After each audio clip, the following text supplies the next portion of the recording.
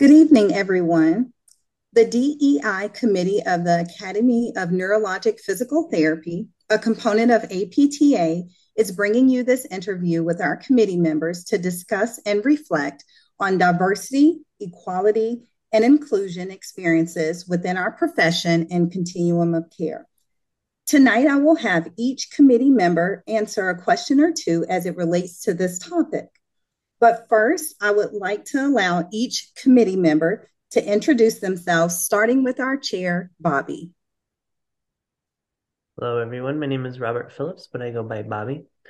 I have been a physical therapist for 14 years here in Akron, Ohio, and a neurophysical therapist since 2016. I am a full-time educator as well, and I chair the DEI committee. Next, we will have Hina. Hello, everybody. My name is Hina Garg, and I practice in the state of Utah. And I'm also a professor at Rocky Mountain University of Health Professions, working in a community rehabilitation clinic that serves majority Spanish, Hispanic population. I'm very proud of that. I have multiple specialties. I've been in the field of neurological clinical practice for the last 13 years. And I have been an NCS for the last 5 years or so.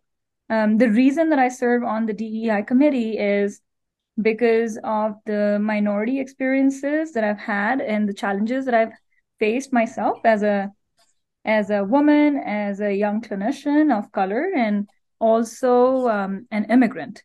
So very happy to bring that to the table. Thank you. And next, we have Deja. Hi, my name is Deja Crippen. I graduated last year from St. Joseph's University in Philadelphia, Pennsylvania. I am currently an outpatient travel physical therapist in Delaware with primary experience now treating vestibular and neurologic disorders. I'm very happy to be the newest member on the AMPT's DEI committee, alongside of so many experienced clinicians and professors who are just as passionate about promoting diversity, equity, and inclusion as I am. Thank you. And my name is Janine Benson. I'm a neurologic physical therapist in Dallas, Texas. I practice at UT Southwestern. I've practiced for about 13 years and I've been board certified in neurology since 2017. I have a special interest in this committee considering that I'm a minority woman in this field, and I was one of the four individuals that were minorities in my graduating class, and I was the only African American lady in my DPT class. I have great, passion about this diversity, equality, and inclusion just because of the things that I've seen in the clinic, specifically with the neurologic population. I look forward to doing work that will enhance the task force for the challenges that minorities face, as well as anyone that does not look like the general population. Next, I will have Tim to speak as to why this committee was formed. Hello, my name is Tim Nordahl, and I am the Director of Communications for the Academy of Neurologic PT.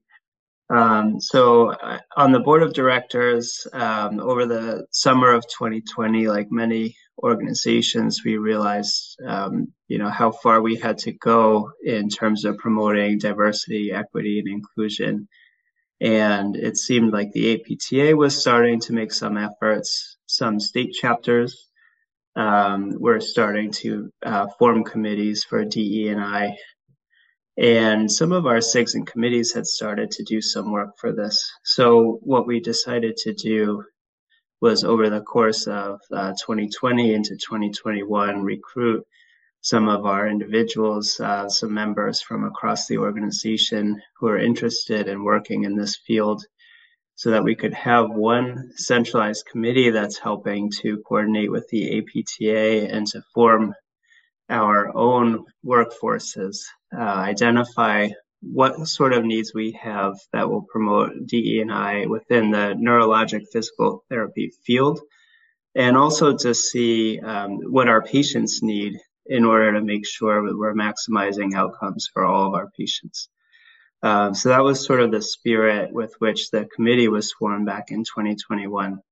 It's been a pleasure working with Janine and Bobby and Hina and Deja and all of our committee members and everyone who's contributed to the committee so far. Looking forward to our first podcast. Thank you so much for that, Tim. Next, I'll have each committee member share experiences on certain questions that they are asked. I'll start with Bobby.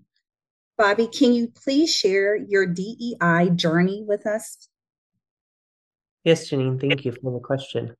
So my journey started off with the ANPT because I received an email of interest in participating with the committee.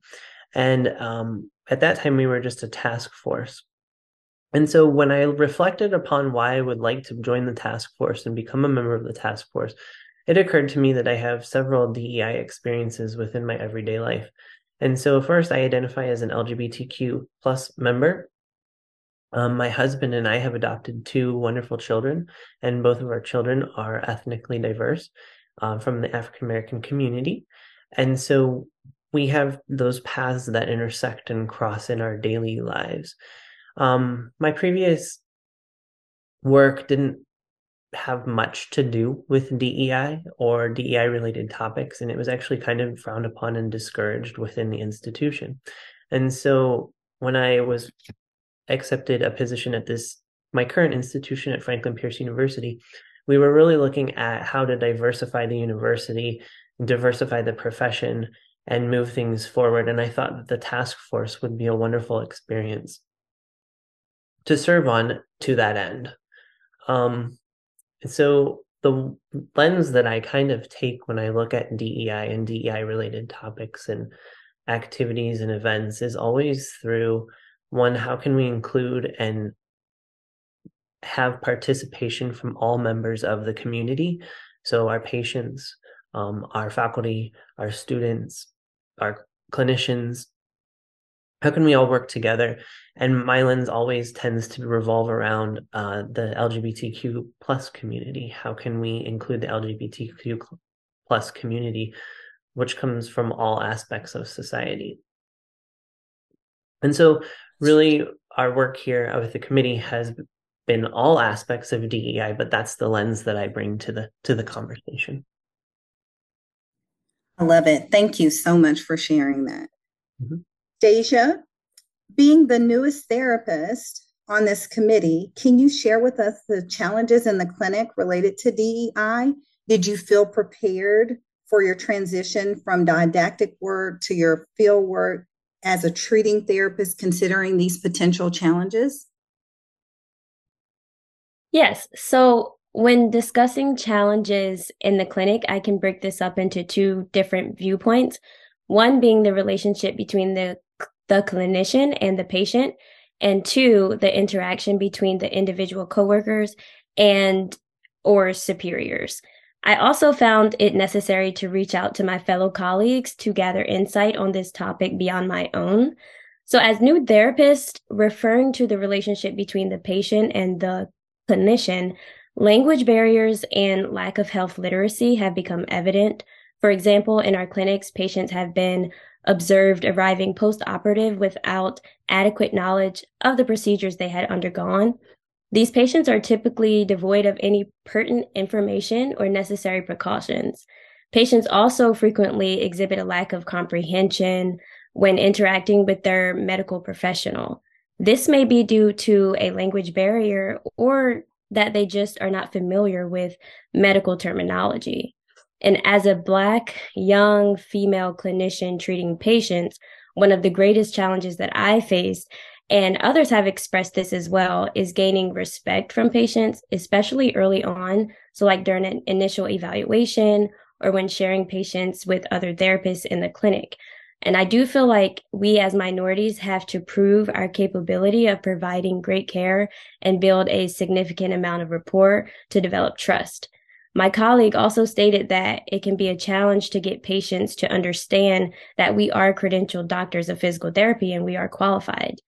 Now, as far as the work environment and relationship between coworkers, I feel that I had to become comfortable with developing my own voice and standing my own ground.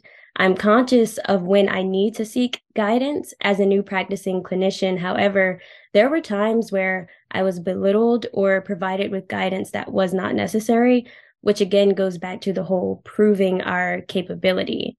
And then when asked the question about, did I feel prepared or do we feel prepared to transition from didactic work to clinicals to being treating therapists, many of us feel like we were not 100% prepared for these challenges with didactic work alone.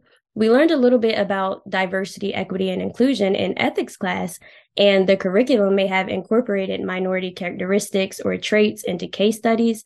However, it was the clinical exposure, depending on where you ended up, and actually practicing as clinicians that allowed us to better handle these challenges.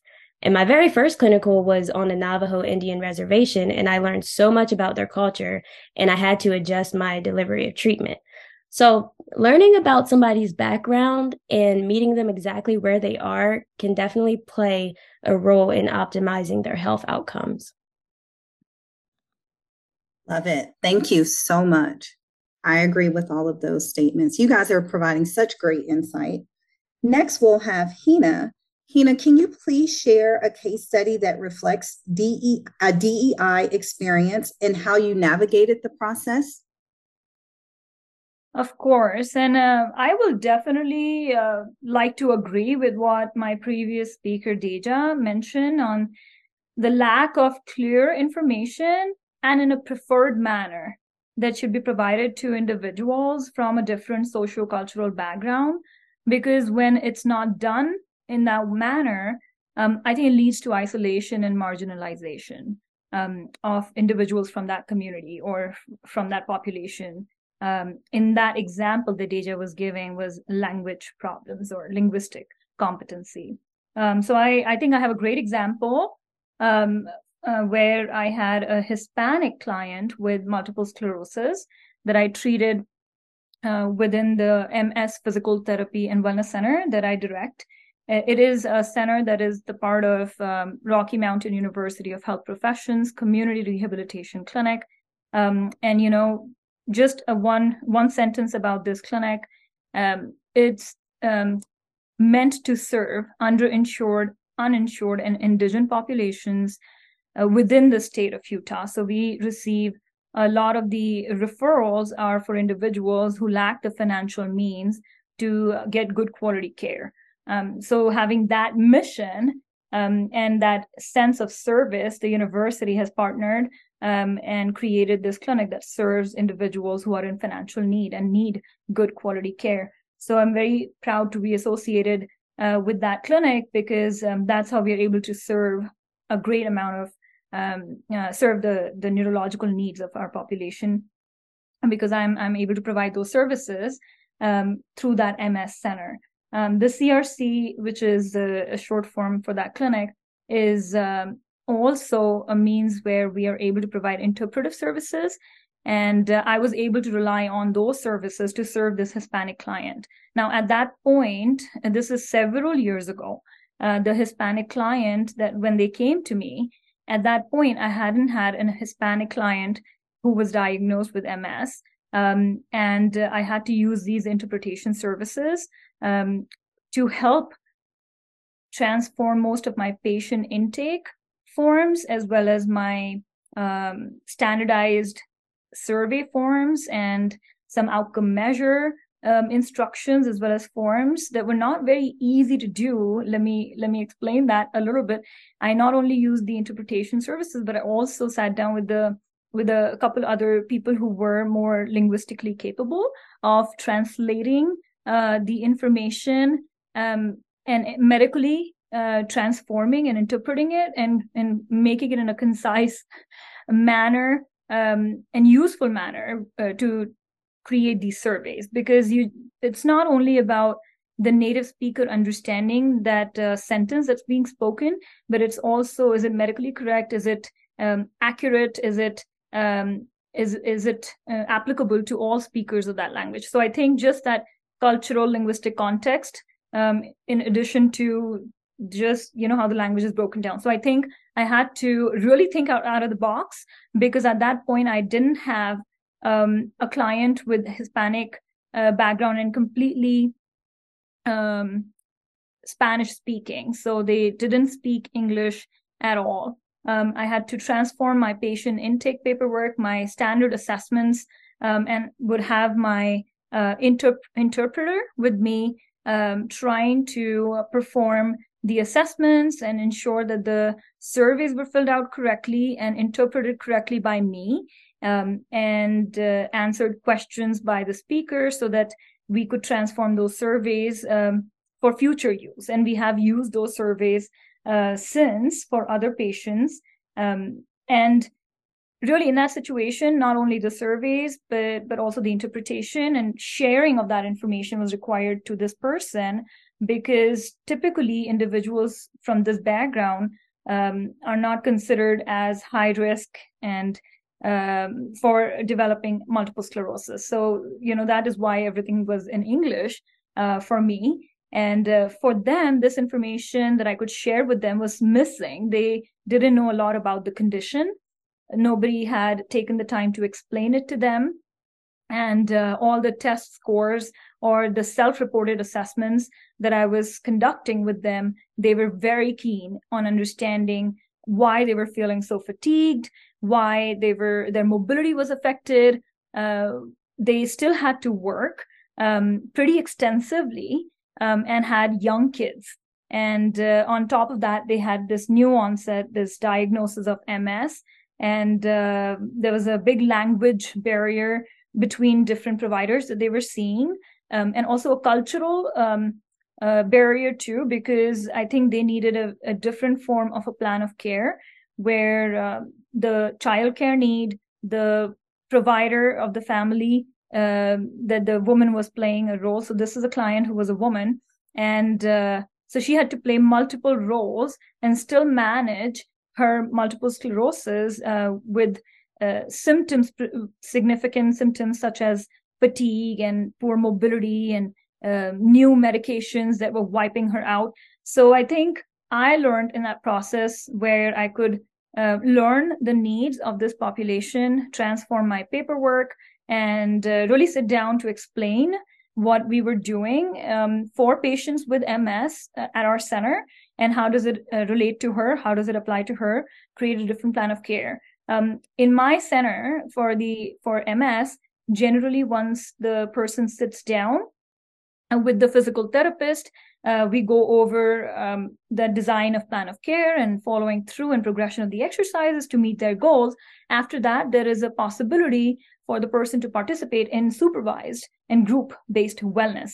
The challenge there was that all other participants at that point were primarily English speaking. For this woman, she never really felt part of the group. So see how throughout this story, I feel like she was definitely isolated and marginalized, and she could not continue to participate in the wellness program based on many factors, including language. The child care was a problem, and then also the hours that we could offer were a problem for her. So we had to adapt a different model where I could check in with her at different time points. So the way we navigated that, as you see in this example, is that we had to be very flexible in transforming steps to meet her needs in that situation. That's awesome, Hina. And I'm pretty sure by your, extensive efforts to make her feel like she, was inclusive of the group and her symptoms were heard, I'm pretty sure that her plan of care success was reflective of that. I thank you for that example. Of course. Janine, I'm going to ask you a question now.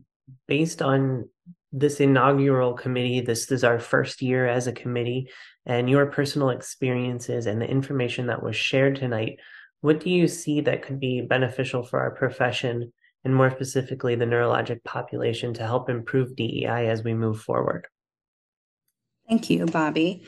Yes, so I'll start with a personal experience. As I spoke about earlier, I am an African American woman, and actually was discouraged to receive my doctorate in physical therapy. You know, even though I had always been a strong student, I had a professor that actually told me, you know, why don't you do teaching, or why don't you, you know, be a nurse? And I guess that's more reflective of my community.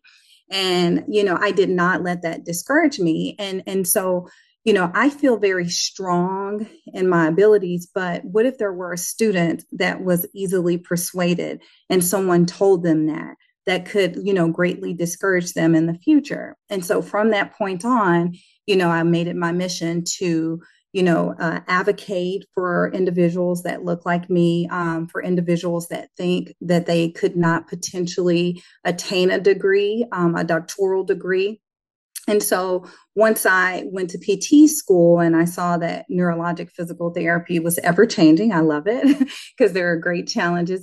There's no complacency with neuro, and I love that. But what I saw was, even with individuals that had their NCS, they didn't look like me. So who do I talk to? How do I know the pathway to be successful? And I did the research and did everything that I needed to do to sit for my exam. And, you know, again, I was like, you know, I got to make sure that I mentor to individuals that look like me, because yes, they may know that they can achieve getting their doctorate in physical therapy, but maybe they're so focused on sports, right? You know, African Americans with playing sports, I can only do sports med or ortho, but you know, there's so many different other opportunities for educational growth within our profession. And so, taking it a step further, my patient base right now, as Hina spoke about, you know, I have a lot of patients that are minorities, just not African Americans, but, you know, minorities in general, and they're affected by stroke or by spinal cord or any type of brain or spinal cord injury. And then their understanding of their condition may not be the same as their counterparts. And so, you know, I feel like sometimes they fall through the cracks when they don't have someone advocating for them. And so, you know, thinking about the neurologic population more specifically is just making sure, like Hina said, we have the forums that is translated, you know, for our Hispanic community, for community-based projects, for those individuals that live in certain zip codes. You know, it's been researched that there are certain zip codes where, you know, healthcare is not easy to be accessed. And so it is our opportunity as therapists to give them that and to treat them as an individual and ensure that their care is greatly taken seriously, advocate for any resources that they may need that their insurance that does not provide, and just making sure that we're just inclusive of all individuals. So thank you, Bobby, for asking that question. But I think that we continue to do the work so that we can decrease those systemic disparities that we see within certain communities. Wonderful, wonderful answer. I think what we're all looking for is just to make society a better place for everyone.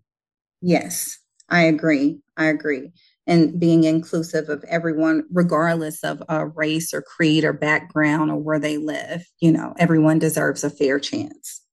Exactly. Is there anyone else that would like to share anything as it relates to this topic, or in areas of improvements, what you would like to see in the future?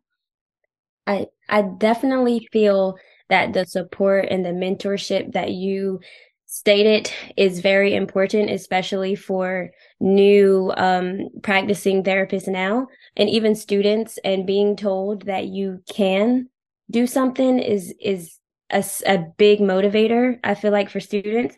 And then if you tell them that they can't and they won't succeed in something, then I do feel like that can also play a role in how successful they end up being or the direction they want to take. So I know that I've told a lot of my friends who didn't make it this far, or students who were in my program with me as well, and they were told that they couldn't or they should try a different profession. So I told them that I will keep going for them when they didn't have the strength to. Even though I feel like if they were motivated in a different way, things could have been different. So I do agree with that. Yeah, Thank you.